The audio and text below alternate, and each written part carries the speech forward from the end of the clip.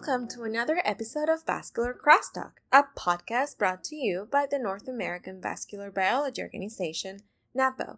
My name is Lysandra Villa Ellis, and I am a member of NAVBO's Education Committee and your host. Today, we're trying a new format where we bring a basic scientist and a physician scientist to discuss a topic of interest. And today's topic is pulmonary hypertension. It is my pleasure to introduce Drs. Zhiyu Dai and Vinicio de Jesus Perez, two great scientists in the field of pulmonary hypertension.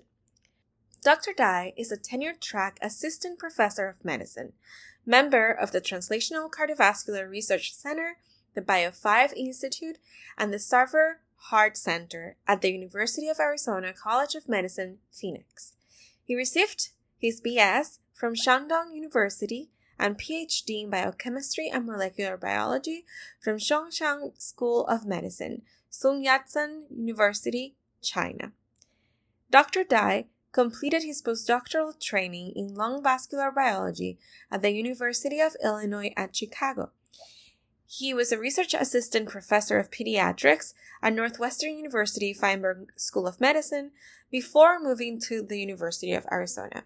His research involves investigating the role of SOX17 in the pathogenesis of pulmonary hypertension, fatty acid metabolism in pulmonary hypertension, and molecular mechanisms of obliterative vascular remodeling in pulmonary hypertension, among other related topics. Dr. Vinicio de Jesus Perez received his MD from the University of Puerto Rico Medical School and completed an internal medicine residency at Massachusetts General Hospital. He completed a pulmonary and critical care medicine fellowship in Denver, followed by a postdoctoral research training at Stanford University.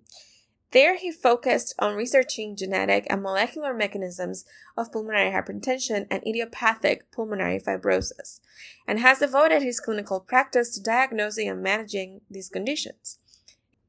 He is presently associate professor with tenure and staff physician at the Stanford Adult Pulmonary Hypertension Clinic, where he trains fellows pursuing careers in pulmonary hypertension as well as idiopathic pulmonary fibrosis. He is a PI of a research program with the ultimate goal of identifying new therapeutic targets to treat both diseases. So welcome everybody. Today we have a special new kind of episode where we are bringing a clinician and a basic scientist that are involved in the same field of study. And we will be discussing pulmonary hypertension from these two very unique perspectives and try to see what we can fix and what needs to be fixed still after this.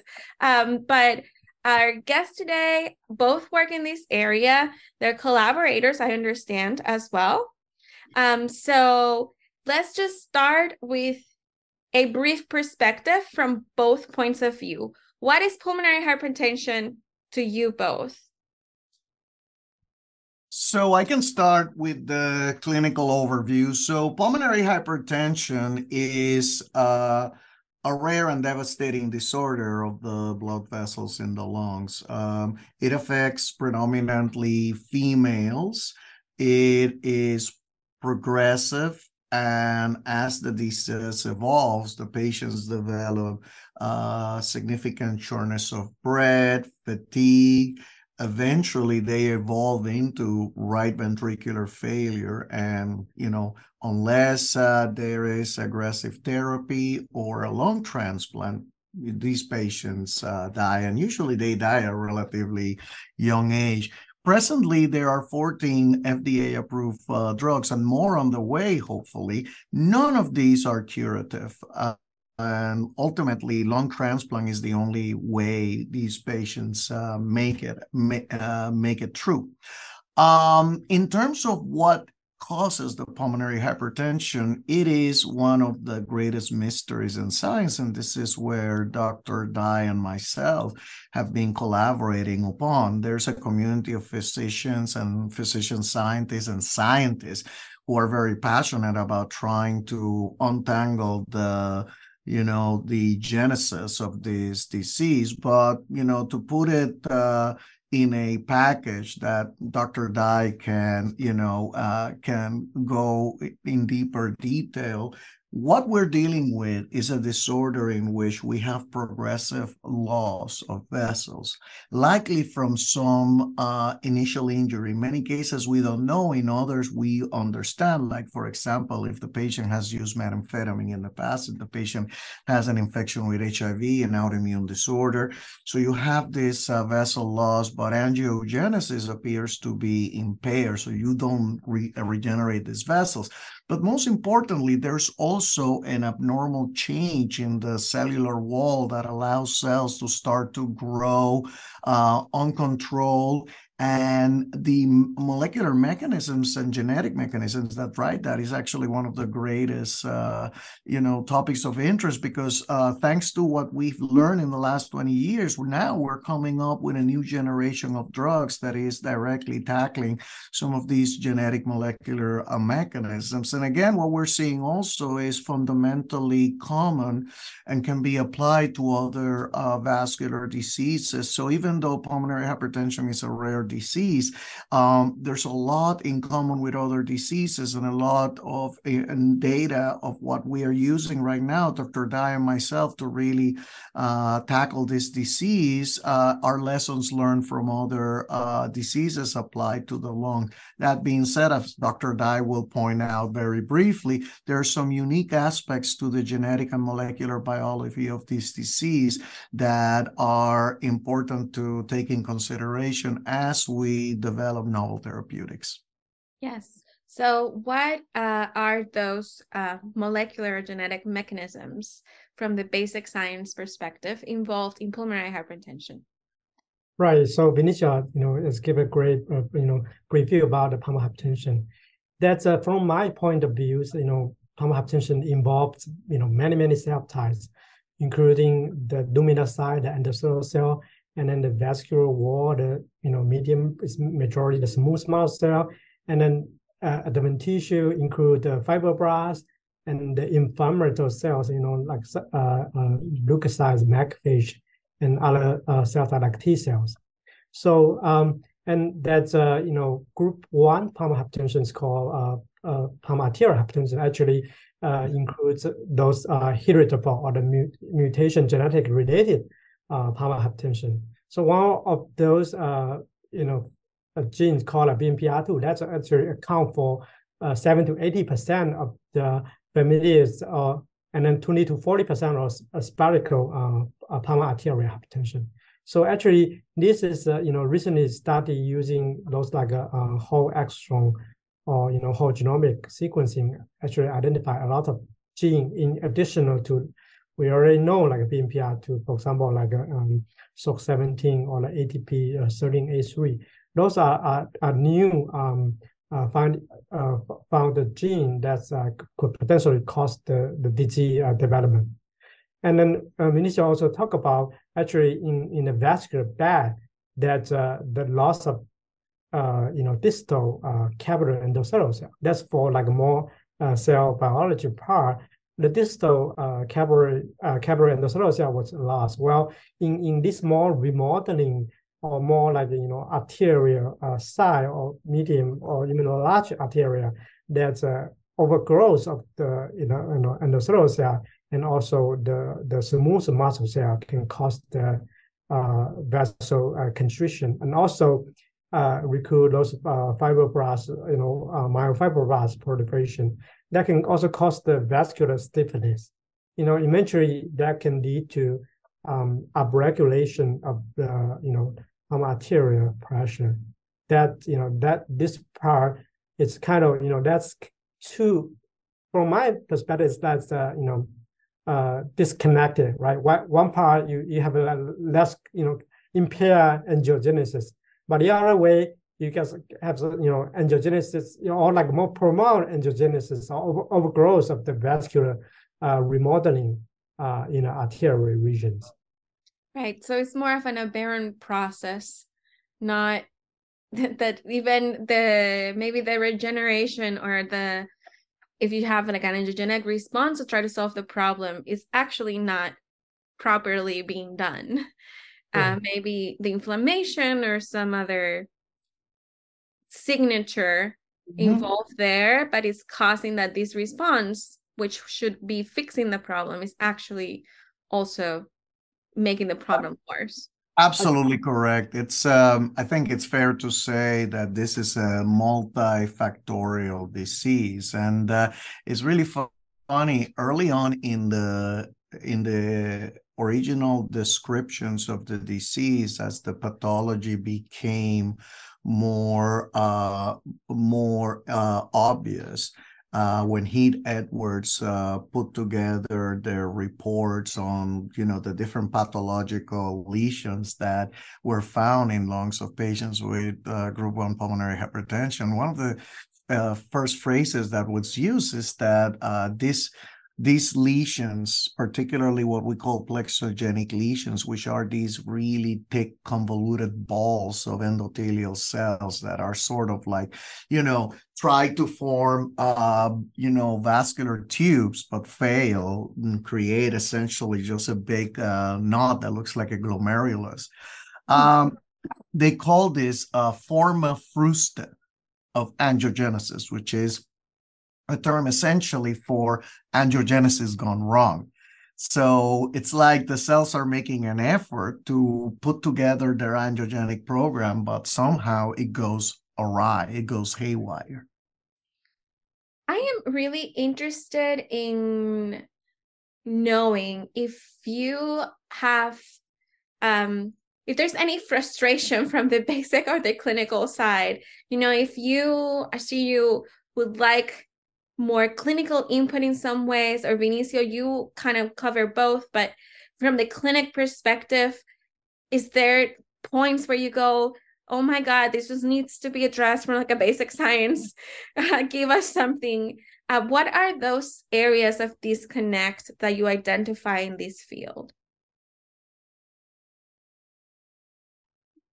So I can, from my standpoint, on a more basic part, the model we have, the mouse model we have, because we know research in the field, we use a lot of genetic mouse model.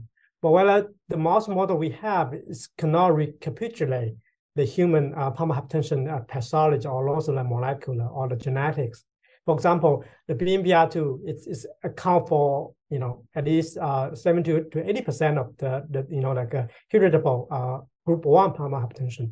But if we have the mutants BMPR2 in the mice, they don't develop as spontaneous. They need to further insult, like a second hit.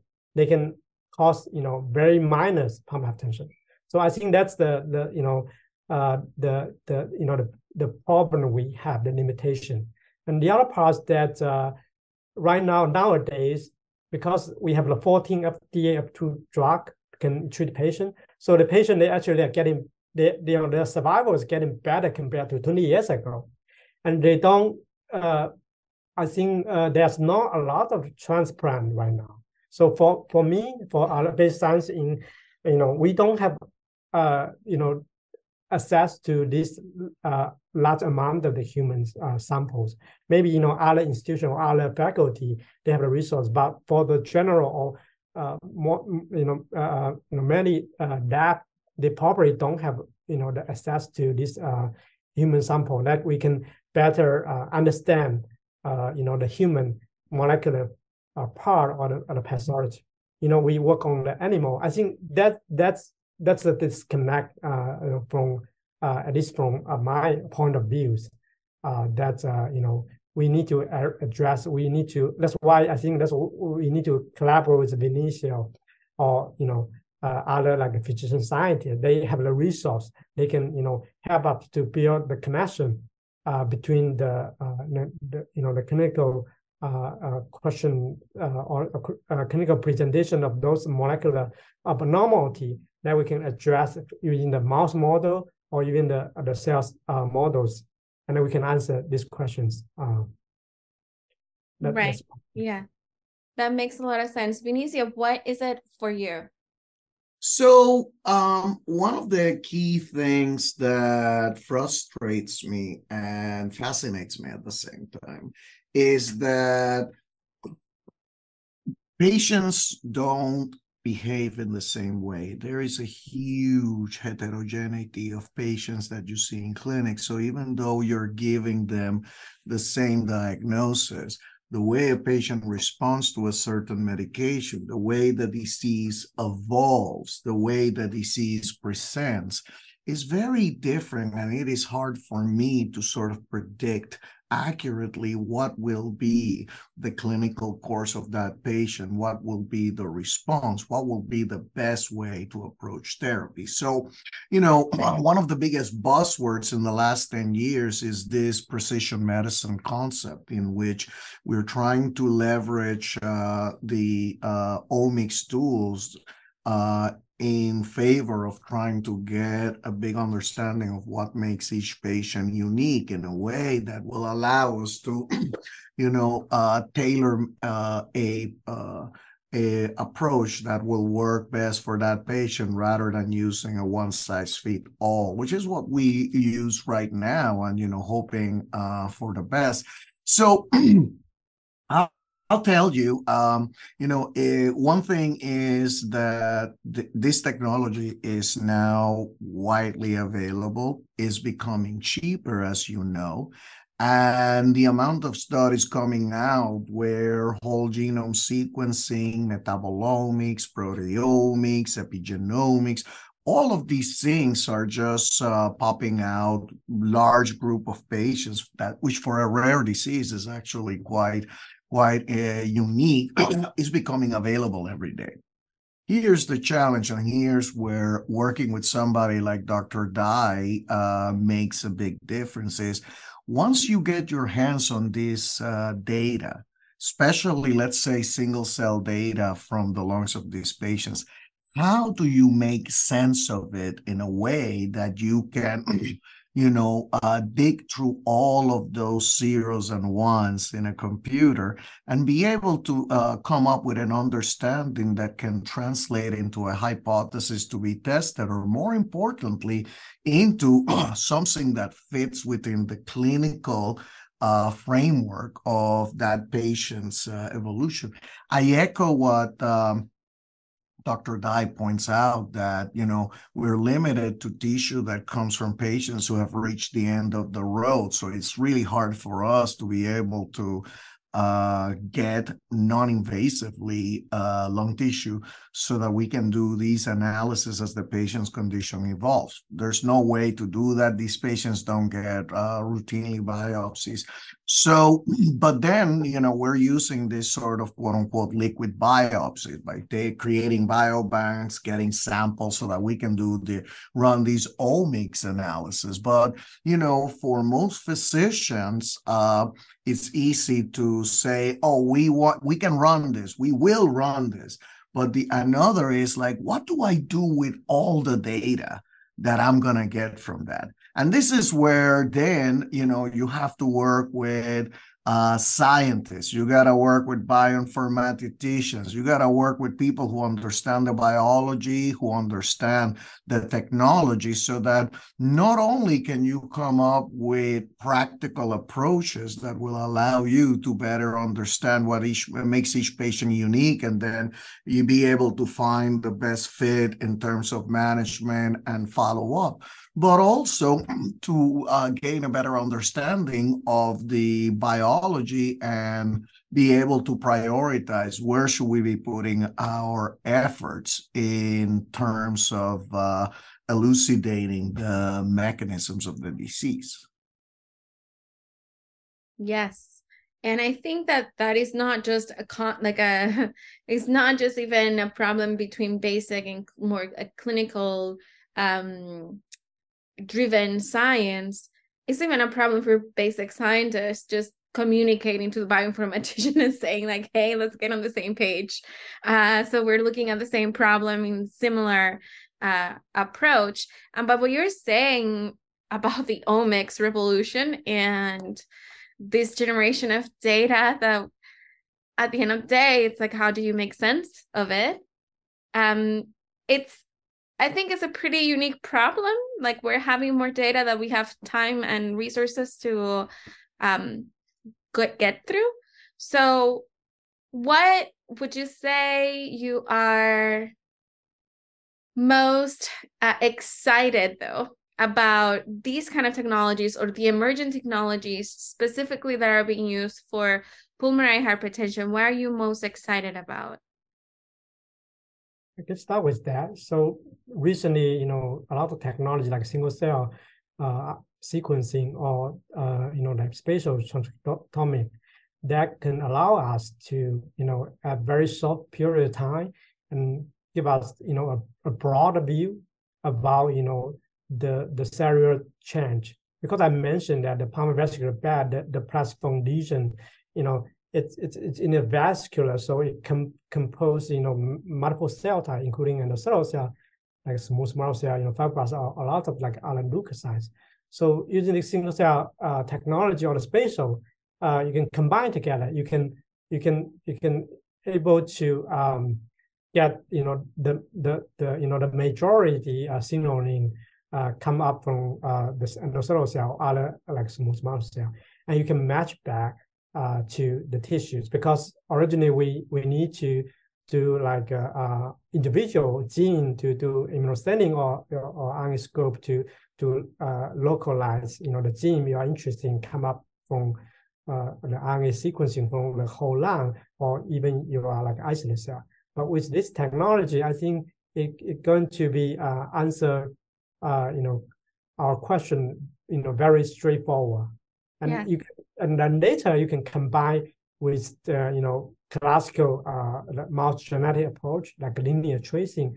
You can or even the genetic mouse model. You can label these cells in tissue, and then you can match back the RNA sequencing or single cell RNA sequencing or spatial transcriptomic that can confirm your hypothesis. I think that's the beauty about this technology. And right now we are doing a lot of work, try to get those technology to all our projects. And I think the coming like single cells proteomics is not like popular now, but I think that will be another emerging field that we should utilize in the research of pulmonary arterial hypertension. Interesting. What would you say, Vinicio? I completely agree. It's very it's fascinating to see work as elegant as Dr. Dai and others, where these techniques are used properly and you can really understand and see that how the results will open new doors and allow you to really speculate more concretely on where the where the field should go. So I think in terms of breaking new ground, in terms of understanding the disease proper, it makes sense. Now, how do you then leverage this in the clinical setting? Because like Dr. Dai points out, I think, you can do this in a mouse model, you can do the fate mapping, but a mouse is not an accurate model of the complexity of a human being, right? And that's just the way it is. And Dr. Dai made it very clear that's the best we got right now. I mean, we don't have an animal model that we can really push farther than what we have right now, at least for the moment being. So one of the things that we've been doing to try to accommodate for, the diversity of signals that you get from patient to patient when you use any of these omics is actually applying machine learning and artificial intelligence algorithms that can tackle in an unbiased manner this chaos in order to identify patterns that can be useful in terms of cluster patients, to look at signatures that will be helpful for the clinicians to identify and determine risk. There's excellent work from colleagues here at Stanford, colleagues at Imperial College of London, and also at Sheffield, for example, where they've been able to really collect data proteomic data, RNA sequencing data from blood samples of patients with pulmonary hypertension. And we're talking about hundreds of patients, different patients, unrelated patients. And what they do essentially is they subject all these data to sophisticated algorithms that then allow you to prioritize some of these peptides or RNA forms to, then correlate to see if you can use these signatures to predict the risk of a patient dying in a year, for example, the risk of progression. In our study here, Dr. Sweat and Dr. Zamanian published that using a panel of inflammatory cytokines, they were able to look across hundreds of patients and identify signatures that actually correlate with specific subtypes of pulmonary hypertension, which is actually important because it also leverages against the work that we now know, has been done that links inflammation to pulmonary hypertension. But it, beyond inflammation being an attractive target, it also provides a unique opportunity to phenotype patients. And most importantly, rather than just using one approach, now with these omics, we're like, okay, now we can really look at more patterns, so we can really understand, try to think of this disease as multifactorial, but by using a platform that allows us to interpret and collect the data in a way that allows us to do practical decisions is where I feel is the biggest need. And this is where I anticipate the field will be moving forward in the next 5 years. Great. I guess we need to do another episode on artificial intelligence for vascular biology purposes. That's a very cool way to utilize that technology. And I wonder if in the future we would also start doing that with mice to sort of predict phenotypes when we're disrupting certain genes. Sometimes we go for a target and spend a year trying to phenotype a mouse or more to nothing with no results that are interesting. So that might be an approach that we could use in the future. So, I mean, this is a great overview, I feel, of the field. What do you think are the challenges you're facing? Is a matter of resources? Is a matter of technology? Of people, students, doctors, trainees interested in the field? What would you say? You want to go first, Zhiyu? Yeah, I think as Vinicio already talk a little bit about. So we generate a lot of data, but we don't have enough people or like bioinformatics to sort out those data, because data is out there. But we need somebody know the questions they can help us to get this the key dysfunction pathway or dysfunction cell type to contribute to disease progress. Then we can have the question, then we can address the question. I think that's one of those challenge we need to figure out, because in the academia we are competing with the industry to keep this people. It's quite challenging, right? So I think that's a big problem we have now.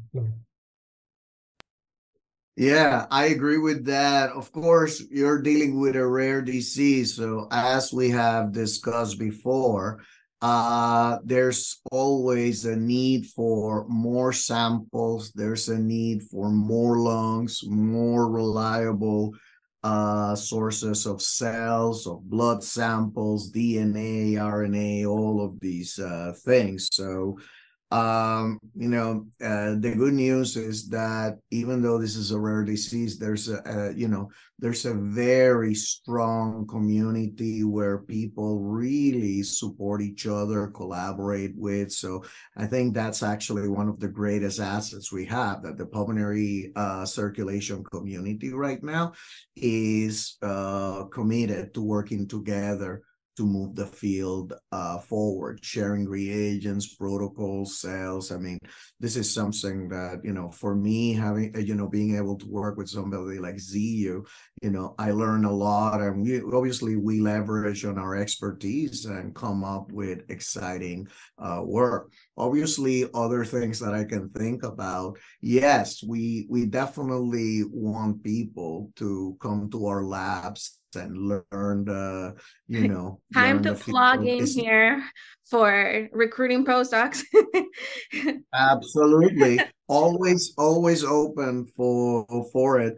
And it's not as sexy a feel as say, cardiac development or other cardiovascular disorders.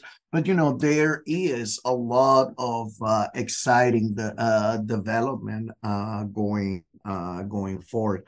And then, of course, I do feel that the other big unmet need, of course, is, more diversity, efforts to increase the diversity in clinical studies. Particularly, we are missing more Hispanics, African Americans, Asian, Native Americans in these studies. And I'm talking about, in the clinical studies, but also when we're talking about biobank, when we're talking about omics, most of the patients who are in our registries are Caucasians. And it is important to comment on the fact that, clinical outcomes, at least for other diseases, it's clear that race and ethnicity make a difference in terms of disease progression, response to therapy. And I think that is something that will be important to understand in pulmonary hypertension. And unfortunately, at this point in time, we really haven't reached the level of diversity we need to really tackle this and really test whether this is indeed true. So I feel that efforts for doing that are definitely underway. We definitely understand that it is an unmet need, but I would love to see that this is, this becomes a priority in the years to come, so we can really incorporate that into our approach to understand and treat the disease. Yeah, what a great point. I think that as being used to using mice, you just don't, there's no diversity there. But what a great point. Does pulmonary hypertension have different outcomes depending on ethnicity and race too, or is it more prevalent in one community or the other? So to answer your second question, it's unclear. We just don't know. To answer your first question, there are studies that are supporting that outcomes for African Americans and Hispanics may be different than those of Caucasians. And I cannot tell you that this is just biologic. There are many factors that they're interested in investigating. So in addition to the work that I do in the lab, my clinical research also focuses on, understanding, health equity and figuring out, how healthcare is delivered to different populations, particularly underrepresented minorities versus others. And what I can tell you is it's more complicated than just the biology. Does the biology play a role? Yes, but it is an area that needs to be further investigated. However, we have to think of this concept called the exposome. So we talk a lot about the omics, but there's also the concept of the exposome, which means that when we're looking at an individual, we also have to consider where they live, what level of anxiety is, what level of pollution, what are they taking, what are they eating.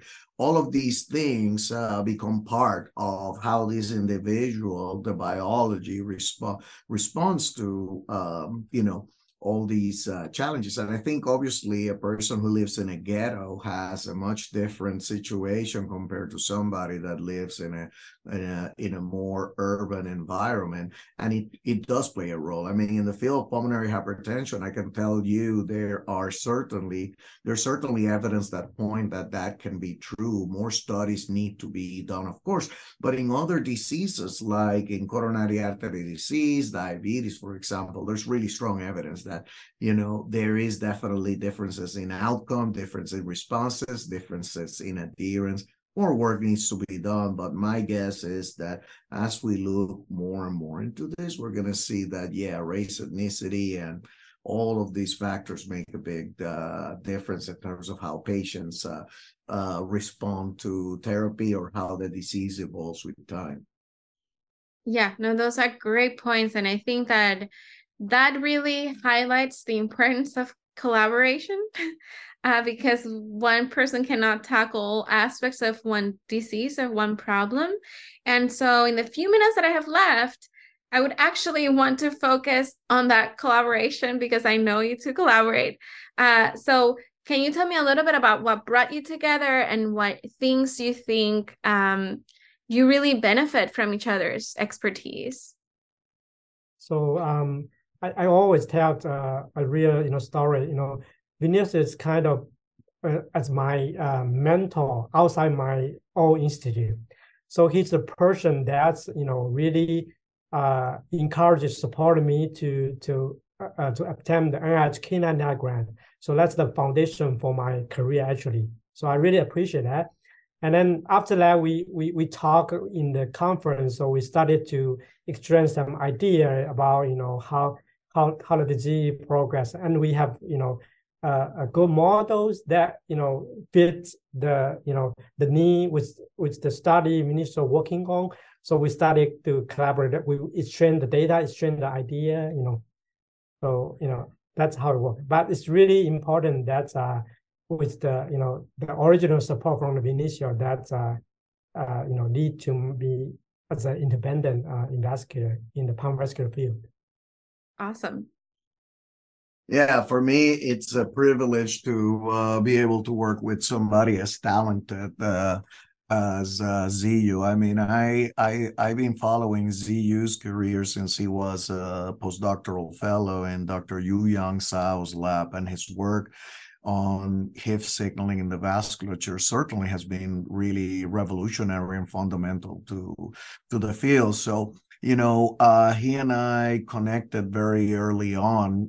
I was faculty and he was a postdoctoral fellow on his way to faculty. So, it was a real treat to be able to interact with him, not just to talk about science, but also to talk about career. And, as he's become now an independent and very successful investigator, we've become, much closer, particularly because we share common interest. And I had a project coming up that involved an idea exploring HIF signaling in the circulation, and obviously I thought, I know a guy that really understands this better than I do. So rather than me figuring this out, why don't I involve this guy?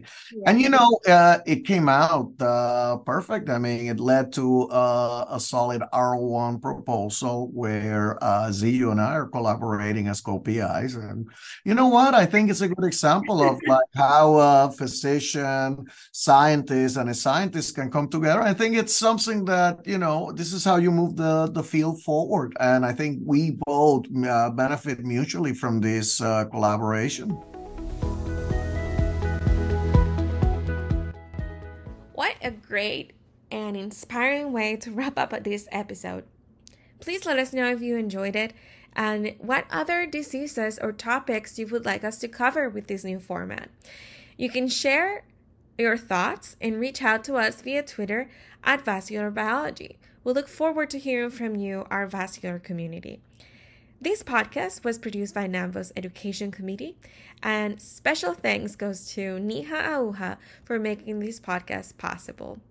This was Lisandra Vila Ellis for Vascular Crosstalk. Until next time, thanks for listening.